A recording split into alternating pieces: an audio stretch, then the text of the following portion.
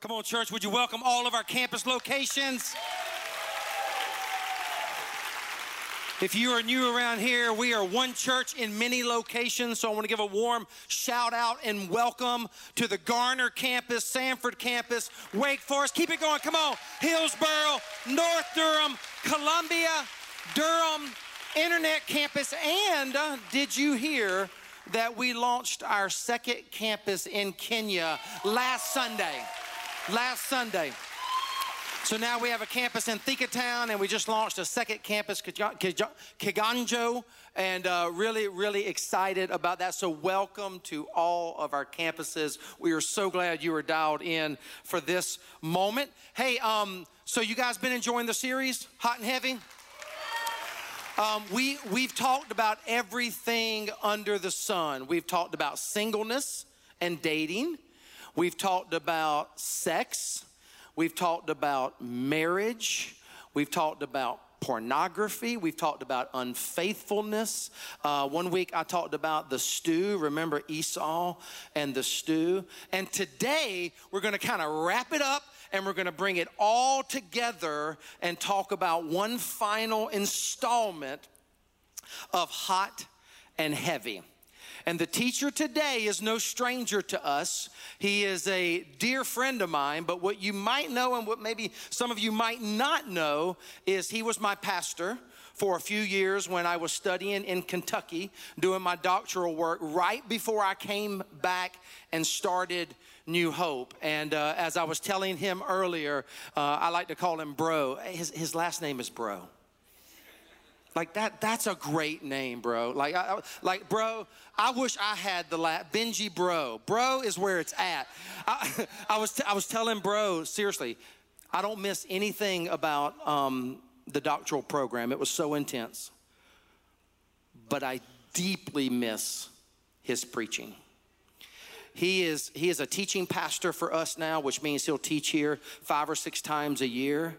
He is, I think, he would never say this because Bro is humble. He's one of the most humble people I know, number one. But number two, this is personally speaking, he's one of my favorite communicators on the planet. Like for real. I mean, and I mean that. I'm not just saying that. He knows that's how I feel. And I'm telling you, what he just did in the last worship celebration is one of the best messages I've ever heard. And Bro just has a way of speaking to the heart and the soul of a man or a woman and what it means to live this life for God. So I want you to, I gave him a topic and a title this time. Normally I just wind him up and let him go because he doesn't need any title. He picks it. But this week's, I told him as a final of Hot and Heavy, I said, here's what we want you to talk about. How to stay hot and heavy as you grow old and wrinkly. Get you some of that. And some of you are so young, you're like, I'm not going to grow old and wrinkly.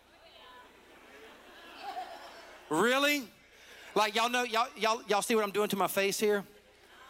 Everybody's coming up to me and they're saying one or two things. They're saying, Pastor, you have a beard. Yeah. And then this is what most of you are saying. It's gray.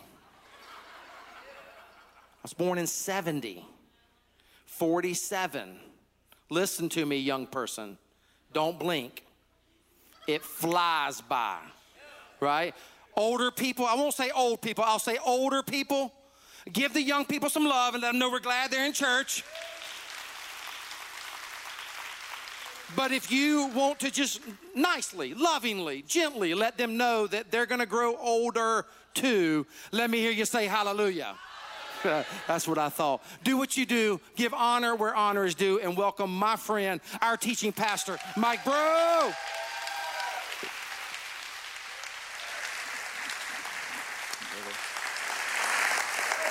Hey, it's always a thrill to get to be at New Hope, man.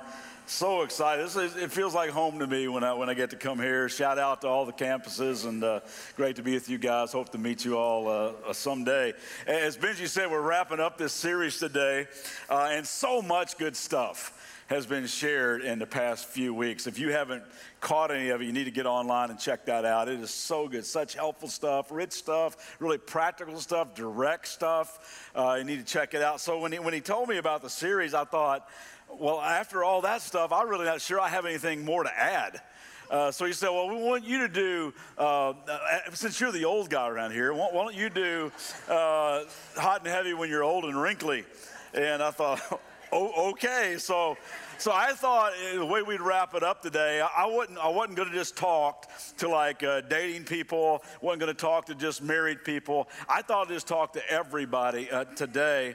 And I think if you can just embrace just a couple of simple principles, it'll affect all your relationships. All your relationships will flourish and really thrive and grow if we can stick these in our heart today. The way I look at it, and again, the older I get, the more reflective I am.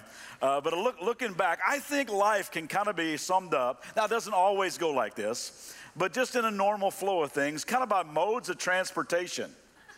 I think you start right here. Anybody got one of these in your house right now with a little kid? And you stick your kid in here, or maybe when you were a kid, they stuck you in here, and they they put like Cheerios on the tray. And so you're just kind of riding along. It's your first drive-through experience. It really is. You're like eating while you're driving. This one's even got a little mirror you can put on makeup while you're doing it to prepare you for the years that are to come. But this is how you kind of start out in one of these. And then you kind of graduate to maybe one of these, a tricycle or a big wheel. You might remember big wheels? Everybody had one of those things? I saw a couple little boys. My daughter lives in a cul-de-sac. I saw a couple little boys, probably 3 and 4 years old, just the other day. They're out on their big wheels, just, skidding out. You can tell they just thought they were so cool on these big wheels. I had a buddy who's a personal trainer, and his kids were very athletic. And he would enter them as little kids in these city big wheel races for like toddlers, and he would train them. He would, I'm not making this up, he would put concrete blocks on the back of their big wheel and have them ride them up a hill to make their legs stronger. And they wiped out the competition every time they compete in a citywide big wheel race. And today, one of them's an Olympic athlete. So there you go. Then you kind of do the big wheel thing for a while, and then you graduate to a little bike with training wheels, and then one day you take the training wheels off. And man, you are free. It feels so good when you're a kid to get your bike. You remember your first bike? I can remember mine, man. This will date me a little bit, but I had a bike that was known as a Stingray bike. Anybody remember Stingray bikes? They had a big banana seat on them. And then they had it had a big banana seat, and then had handlebars that came up like that, like you're riding a Harley or something. And as a 9-year-old boy, I thought I was the coolest guy on the planet riding that Stingray bike around. And I collected baseball cards, so I would take baseball cards and a clothespin. Anybody ever seen a clothespin before? It's this wooden thing that you like you used to have. And I would take a clothespin and put a baseball cards in the spokes of my wheels. So I would drive around like I was riding a Harley. It was awesome. And I played a lot of baseball when I was a little guy, and I lived pretty close to a park, so I'd ride my bike down to baseball practice every day, ride my bike down to baseball practice every day to the park. And I had it perfected where I'd put my glove on the handlebar, and I would be riding with my glove kind of swinging along, and I would get closer to the park, and I had this move down where I could jump off my bike, one hand on this handlebar, take my glove off with the other hand, and then jump off the bike, and the bike would just keep rolling and hit the fence. And it was like, that's right. I'm here. 9-year-old cool. I just thought I was the coolest guy in the world when I had that bike. But then things start changing. Literally they start changing. And this is kind of the next mode of transportation. And the reason I chose this was because there's that season in your life where you're not really in high school yet, you're not really a bike riding kid, you're just kind of in that wobbly stage of life. You know what I'm talking about? Those middle school years where your voice is changing all the time, and you know, you're a 4'6" boy with a 6' girlfriend. It's just that last one day, you know, that's just the way it is. Things are wobbly. Things in your body are changing. You're getting zits and all kinds of stuff. You're going, what the heck is happening to me? And it's just kind of a uneasy time of life that you just hope to get through, right? And then one day you trade this in. You do finally get into high school and you get your driver's license. That's the next mode of transportation. Doesn't it feel great when you first get your license?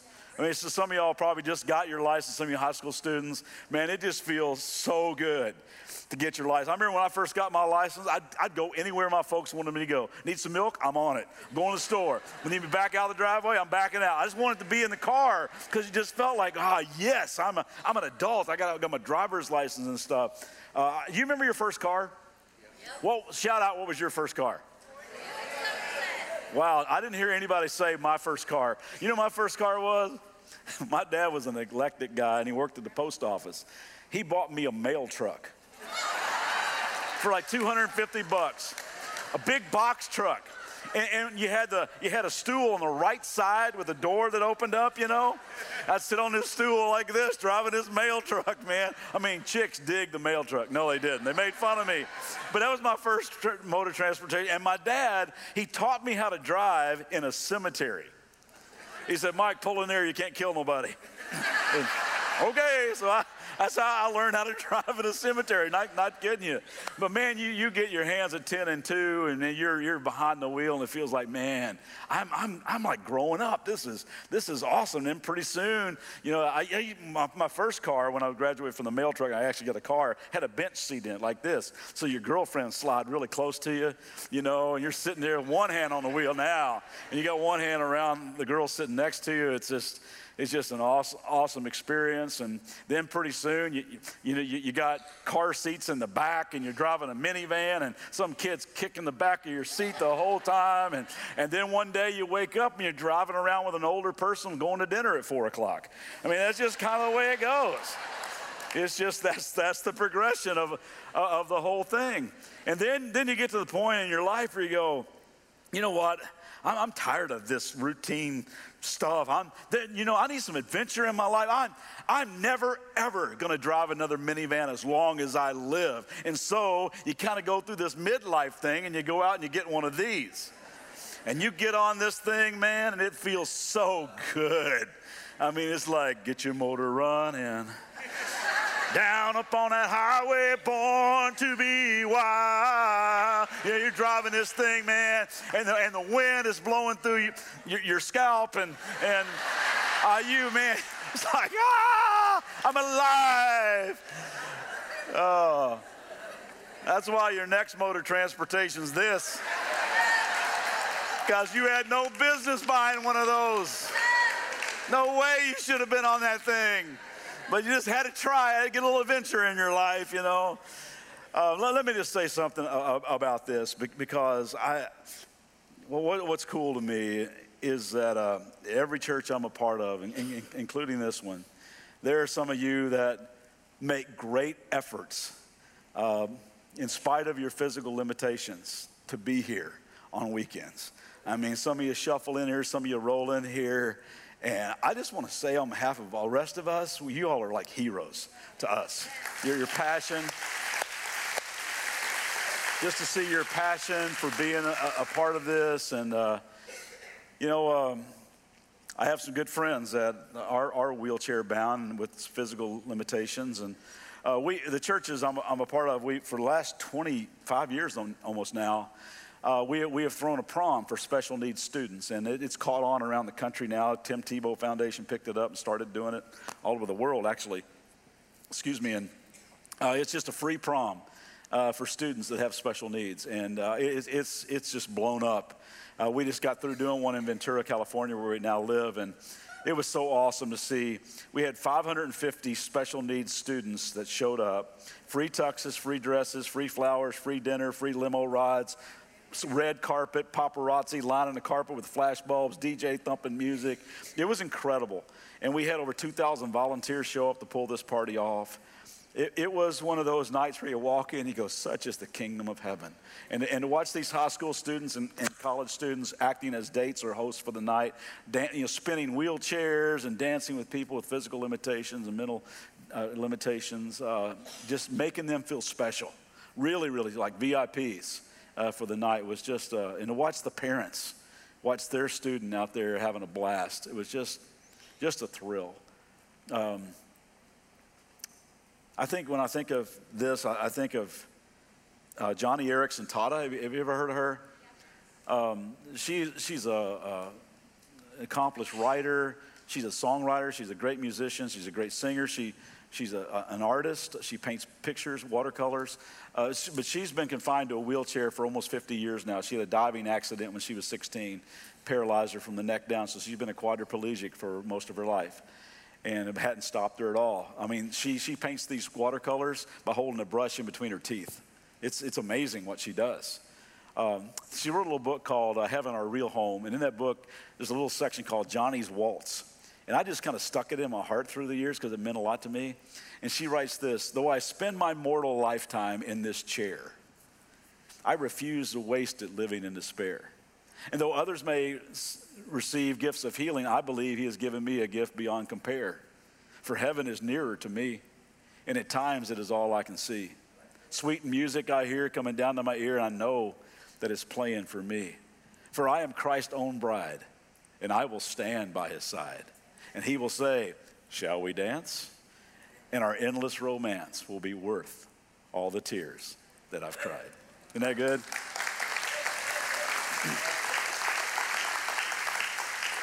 And then one day you kind of end up here. It's hard to get around anymore. I was one of those guys that thought I would. I've always been a basketball junkie, played all my life.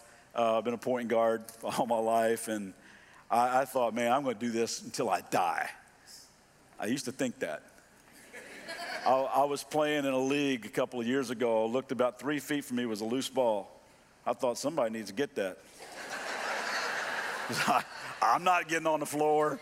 I mean, your body just starts breaking down, and it's just kind of the way it goes. So I know this is kind of a philosophical, reflective type of thing, but the way I look at it, just the normal flow. And again, it doesn't always go like this, but isn't the normal flow kind of from the walker to the walker? It's kind of the way life is. Now, let me just give you a couple little principles that I've been learning along the way. And these are not earth-shattering, but I think that if they're just simple enough that if you stick them in your heart and you live with this in your heart, I think it can really help all of your relationships flourish. The first one is this: life is so short. Life is so short. I mean, all this right here, this happens like that. I mean, when I was telling you about riding my bike down to the park, when I was telling that story, it felt like I was, 3 weeks ago, I was doing that. It just goes so fast. I remember old people used to say to me, now, son, cherish this time in your life because it goes so fast. And I used to think, yeah, that's just what old people say. Now that I'm old people, let me tell you something. Cherish this time in your life because, man, it goes so fast, doesn't it? It just does. I told you I live in Ventura, California now, and we have a thing called the marine layer that comes in over the coast almost every day. The water in the ocean there is very cold, and then the air is warm, so it causes this fog to roll in the mornings, and it rolls in, and it's pretty dense until about 9 o'clock. It all burns off, and it's a beautiful, beautiful day. It reminds me of this verse whenever I see it roll in. It's James chapter 4, verse 14. It says, your life's like that. Your life's like the morning fog. It's here for a little while, then around 9 o'clock it burns off. And it's just gone. Like old man Moses wrote in Psalm chapter 90, verse 12, he said, because that's true, teach us to number our days and recognize just how few they are. Help us, oh God, to spend them as we should. There was this guy named Solomon. You talk about a guy that got hot and heavy in all the wrong ways. He was a relational train wreck. He did things the opposite of the way God said to do relationships. And as a result, he was filled with a whole lot of regret. But also as a result, because of the wisdom that God had given him, he looked back at his life and he wrote this really cool journal called Ecclesiastes. It's in the Old Testament of the Bible. You ought to read it sometime. It's a guy saying, don't wreck your life the way I did. And he wrote all the pitfalls. But he gets to the end of his journal and he says, let me just give you the conclusion. He says this in chapter 12, remember your Creator in the days of your youth. When you're in this section right here, hook up with God early. That way, you'll have a whole lifetime to walk with the person who created you to do life with him. Remember your Creator in the days of your youth before the days of trouble come and the years approach where you will say, whew, I find no pleasure in them. Before the sun and the light and the moon and the stars grow dark and the clouds return after the rain. He starts to get kind of poetic here. He's talking about those days when you get older and days are just longer and you battle with depression a little bit more and you feel times of loneliness and you're going to funeral homes a lot to visit friends that have passed away. He says before the sun and the light and the stars grow dark, when the keepers of the house tremble. What do you think he's talking about there? When you get to the point in your life where your hands start getting a little shaky, it's hard to do little tedious things anymore. And strong men stoop, talking about all those trips to the chiropractor when your back goes out and it's hard to stand up straight anymore, you're always stretching. When the grinders cease because they are few, what do you think he's talking about there? Yeah, your teeth start breaking down. And those looking through windows grow dim, talking about how your eyesight begins to fail. When the doors to the street are closed and the sound of grinding fades, he's talking there about you're not able to go to work anymore. You'd like to go to work, but you're just not able to do that anymore. When men rise up at the sound of birds, the older you get, the earlier you get up, right? It's usually to go to the bathroom two or three times. He says, when men rise up at the sound of birds, but all their songs grow faint. The birds are chirping, but you can't hear them anyway because your hearing is going. When men are afraid of heights, where you say, I'm not climbing that ladder. I don't feel steady up there. And of danger in the streets, deadbolts, alarm systems, feeling more and more vulnerable. When the almond tree blossoms, that's when your hair begins to turn white. And the grasshopper drags himself along because you're shuffling. And desire is no longer stirred. You can figure that one out. Then man goes to his eternal home and mourners go about the streets. And it happens like that. So he says, listen, don't do what I did. Remember your Creator in the days of your youth. Hook up with God in the beginning so you can live your whole life with him in the center of your life. Put him in the center of your marriage. Put him in the center of your family. Put him in the center of all your relationships. That's the best way to live life. See, life is short, but here's the other thing I've learned along the way. God is so faithful. Life is so short, but every single season, God is so faithful if you walk with him. Here's a good word. In this ever-changing world, it says this about Jesus Christ in the book of Hebrews. Jesus Christ, guess what? He is the same. He's the same yesterday, today, and forever. Isn't that good to know as you change through your life? Some of you, when I was talking about this, I'm guessing some of you are right here, right now. You're starting a young family and you got one of these in your house or something like it. And it's just challenging. Life has changed since you had a kid. That's the way it is. And then when you have like two, it really changes. Then you have three, like it's over. It's just hard. Because that's when you stop playing man to man. You got to go zone, right? You're outnumbered. And it's a blessing, but man, it's stressful and it's hard. And when it happens like that, just lean into God. Say, God, help me. I don't know how to be a good mom. I don't know how to be a good dad without you. I need your involvement in my life. Give me the strength. Give me the peace. Give me the patience. Give me the self-control. And when you regularly walk with him and you allow the Holy Spirit to produce that kind of stuff in you, guess what? In the moment, you'll have peace. In the moment, you'll have patience. In the moment, you'll have self-control to be the best mom, to be the best dad you can possibly be. And I know some of you, when you look up here, you go, yeah, I hear you talking, man. We wish we had stuff like this in our house. Maybe you're like my son Drew and his wife Laura, and you've struggled with years of infertility stuff and heartbreaking miscarriages and stuff like that. And I just want to tell you, God's with you. And God knows your pain. God knows the desires of your heart. And Scripture even says that God collects all of our tears in a bottle. He knows, and he's right there with you, and he's going to find a way to make those desires of your heart come to reality in some way maybe you don't even expect. But God's with you. Lean into him. He is so faithful, even in those tough seasons of your life. And maybe you got kids right now that are riding bikes to the park and let them be a kid. Just let them be kids. Don't try to get too serious and make them a superstar when they're 6 years old. Just let them be a kid and experience the freedom of being a child. And maybe right now you're somewhere at one of our campuses and you're going, man, this is my life right now. It is super wobbly. I'm not real sure. I'm a 7th grader. I'm an 8th grader. I don't know how to handle this. And I mean, there's a lot of changes going on. And I'm getting ready to start school in just a few weeks, and I'm scared to go back to school. Let me tell you something, guys. Go back into that school knowing that you are a much-loved child of God. That's where your identity comes from. You are accepted by the one who matters most. You walk through the school with confidence, knowing that God loves you exactly the way you are, that he's running around heaven with your picture out going, this is my kid, check him out. Isn't he awesome? Doesn't she have the best curly hair you've ever seen? I love her nose. I just love the way this guy is built. I mean, God just loves you. He made you. And go to that school this year going, yeah, I'm going to walk confident in the fact I'm accepted by the one who matters most, and that really is the only thing that matters to me.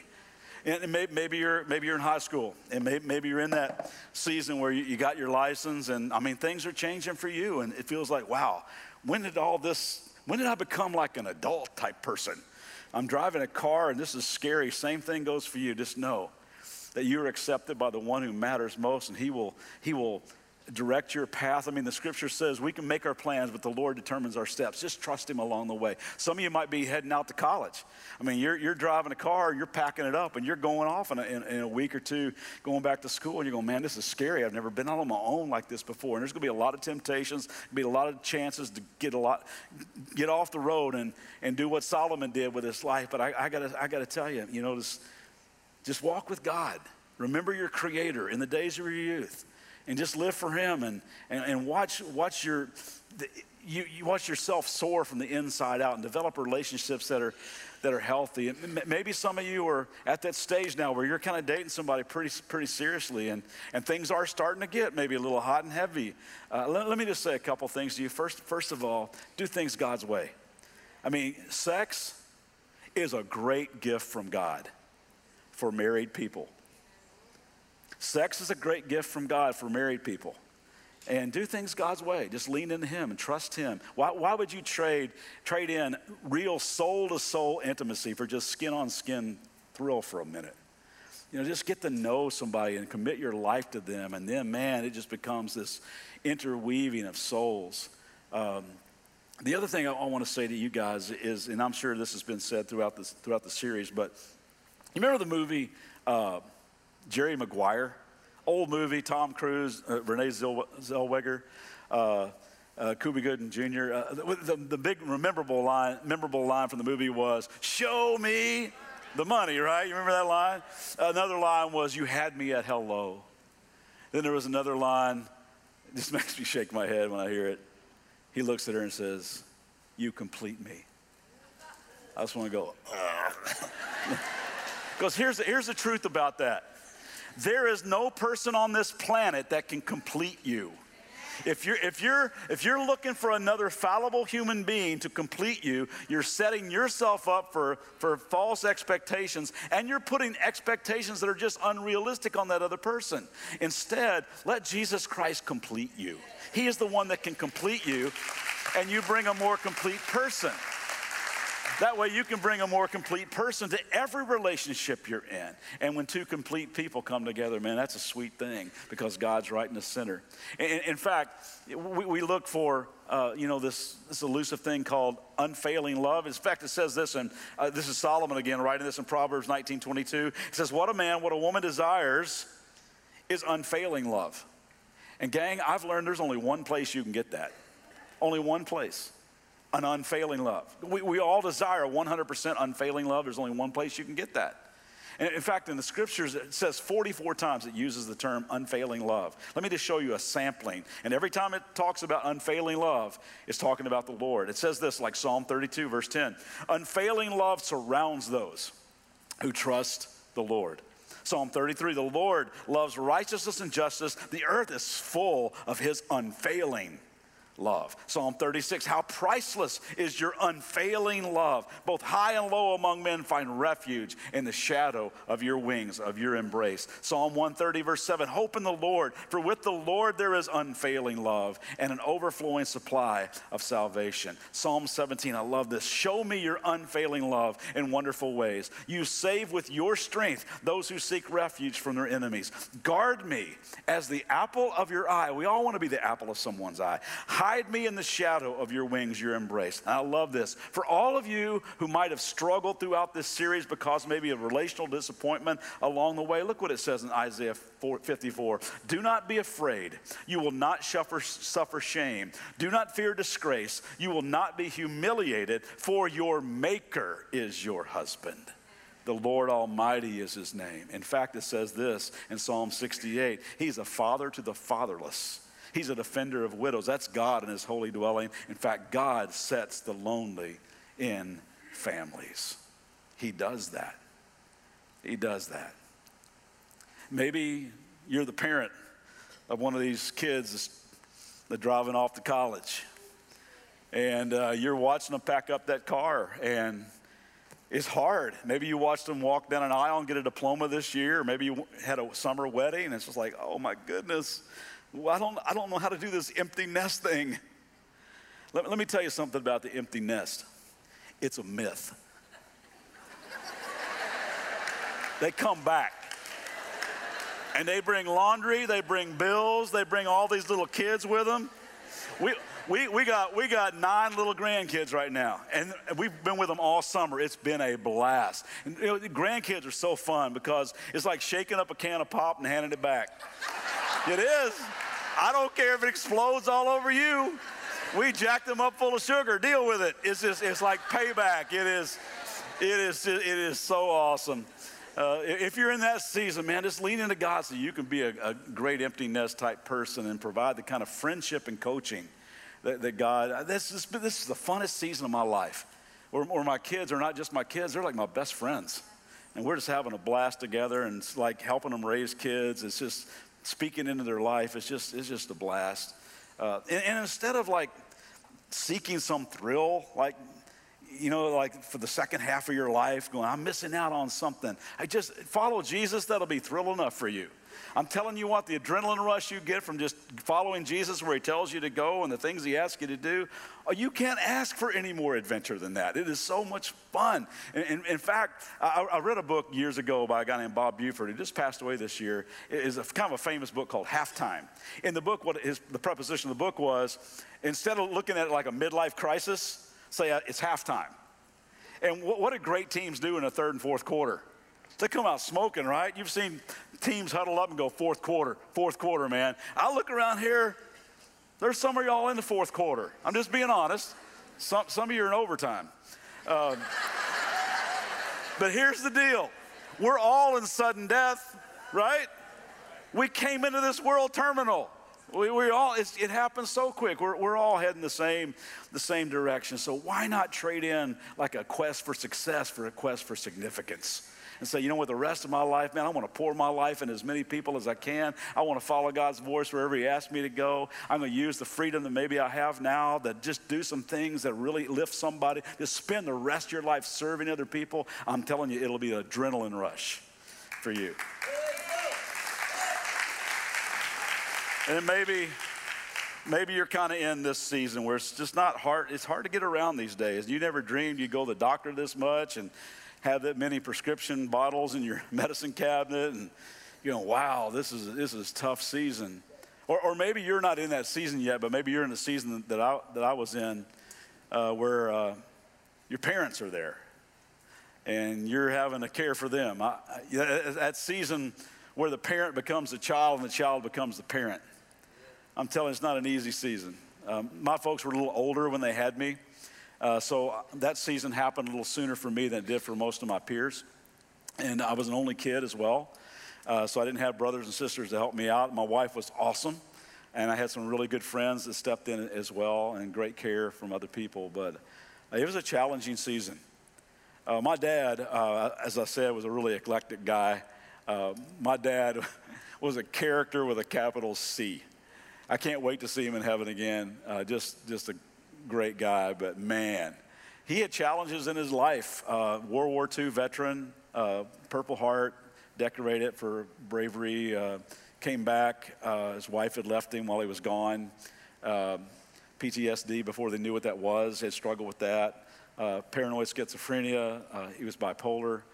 So he was on medication, recovering alcoholic, had all kinds of challenges in his life, but he found the Lord, and God really helped him manage all that. And when my dad was on his medication, he was like as normal and chill and just able to function, did great. I mean, a really smart guy too, and just did a lot of cool stuff. But when he was off his meds, oh man, it was so unpredictable and so hard to manage. And when he was 80 years old, he just decided, I'm not taking that medication anymore. I'm going out in a blaze of glory. And wow. Oh my word. For the last 2 years of his life, all I did was chase him around and clean up his messes. I mean, financially, it was just crazy stuff. He would just go to Lowe's and buy like 10,000 light bulbs. No reason, just bought them. Thought they'd be handy. I'd take them all back, you know. And one time, a buddy of mine called me and says, bro, your dad came to our office today. He worked in an insurance agency, a big insurance agency. Your dad came to my office today and brought 40 new sport coats and just passed them out to every guy in the agency. Said, here you go, new coat, new coat, new coat. He said, I got them all. I'll give them back to you. You can take them all back tomorrow. And I did that stuff all the time. And one day, the same friend called me and says, bro, I just saw your dad. He was on New Circle Road in Lexington, Kentucky, going 100 miles an hour. Literally, he was going 100. I said, oh my goodness, because he went 100 miles an hour all the time when he was off his meds. Anyway, just physically. So I went over to the house and said, Dad, listen, you got to take your medication. I'm going to stand here every day and watch you take it because you have to. And here's another thing. You can't drive anymore. It was so hard to tell the guy who taught me how to drive in a cemetery, you can't drive anymore. I said, you're going to have to give me your keys. It was like the worst. And he looked at me in disbelief. And he goes, well, how am I going to get around? I said, I'll take you anywhere you need to go. Just call me anytime during the day. I'm going to make that my priority. I'll take you wherever you need to go. He goes, all right. He reached in his pocket. He got his keys, put them in my hand. I felt like a dog. I mean, it was an awful day.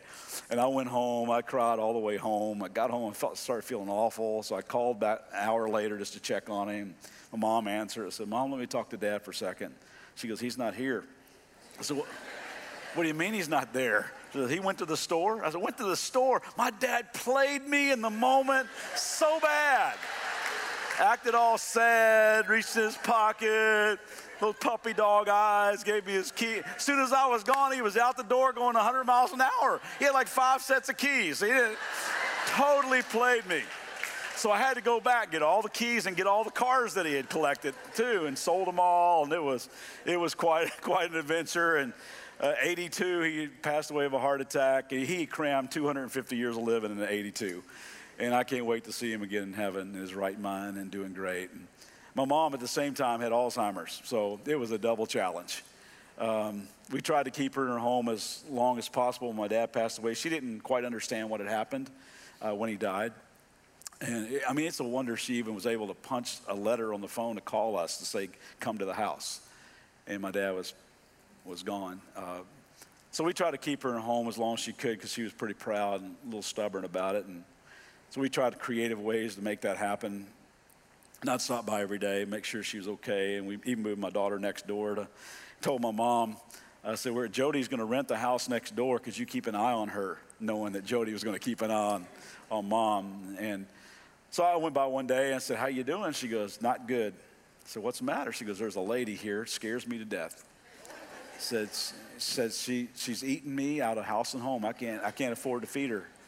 And I said, where is she? I'm thinking, who is here, you know? She goes, she's back in that back room. So I go back to the bedroom with my mom, and she stands in front of a full-length mirror. Goes, there she is right there. And I didn't know what to do. I knew I couldn't explain to her that, oh, that's your reflection. I said, oh, wow, she looks like a beautiful, nice lady. I'll take her home with me. She goes, good, get her out of here. So I took the mirror off the wall, put it in my truck, and me and that lady drove home. So I go back the next day and say, how's it going? She goes, that lady's driving me crazy. So I had to take every mirror out of the house I could find. I go back the third day, said, how's it going? She goes, that lady, she's back. I go, Mom, no, she's not. She's gone. She's at our house. She goes, no, she's in there. And I'd missed a mirror. It was in like a little storage room on the back of a dresser. You know how they attach a mirror to the back of a dresser? And there was, the bottom of the mirror was like there, and the top of the dresser was like there, so there was a gap in between the two. So when I pulled the dresser out from the wall to unscrew the back of the mirror, I didn't know whether like to laugh or cry. There was a pile of food behind that dresser. Who knows how long it had been there. Where my mom, from her hand to the hand of that lady, had been feeding her for weeks. I mean, Pringles, green beans, Jell-O, you just couldn't imagine. I just stood there going, what are we going to do? We got to do something. And that started a series of moves to here, to here, to here, to here. And then the last 2 years of her life, she didn't know who I was. But she knew me. And I got to sit with her as she went to be to heaven. And I know I'll see him again someday. And I got to tell you guys, it was hard. It was a hard season. But I felt like God just told me, listen, you need to say, so what, a lot. Like, so what? She wants to eat dessert first. So what if she wants to rearrange the room? So what? And just bring the joy. Just say so what and bring the joy. And I just tried my best every time to go over just to bring the joy. And the only way you can do that is to hook up with your Creator in the days of your youth. And get to know him and lean into him and experience his peace and his patience and his self-control and his goodness and his kindness and his gentleness that you cannot manufacture on your own in moments like that. Just to lean into him and live your life with gratitude and joy. That's the way it works. See, God is so faithful in this short life. There's a verse of scripture that's meant a lot to me. In fact, I read it a lot. There was a couple, actually. One was Philippians 4, 6 and 7 that I put on my refrigerator door. It says, don't be anxious about anything, but in everything, in prayer and petition, present your request to God, and he'll give you the peace that transcends all human understanding. That was my life verse during that season of my life. But this was the other one. It's in Psalm 136. And the Psalms were songs, like song lyrics. So I want to read this like I think it was originally written to be read, sung. So I'll read a little bit. I'll do a verse, and you guys sing the chorus back there. You don't have to sing it, just say it back. The chorus is, his love endures forever, and I want you guys to do it with full voice. Give thanks to the God of gods. Oh, we're going to have to do better than that. Give thanks to the Lord of lords. Come on. To him who alone does great wonders. Who by his understandings made the heavens. Who spread out the earth upon the waters.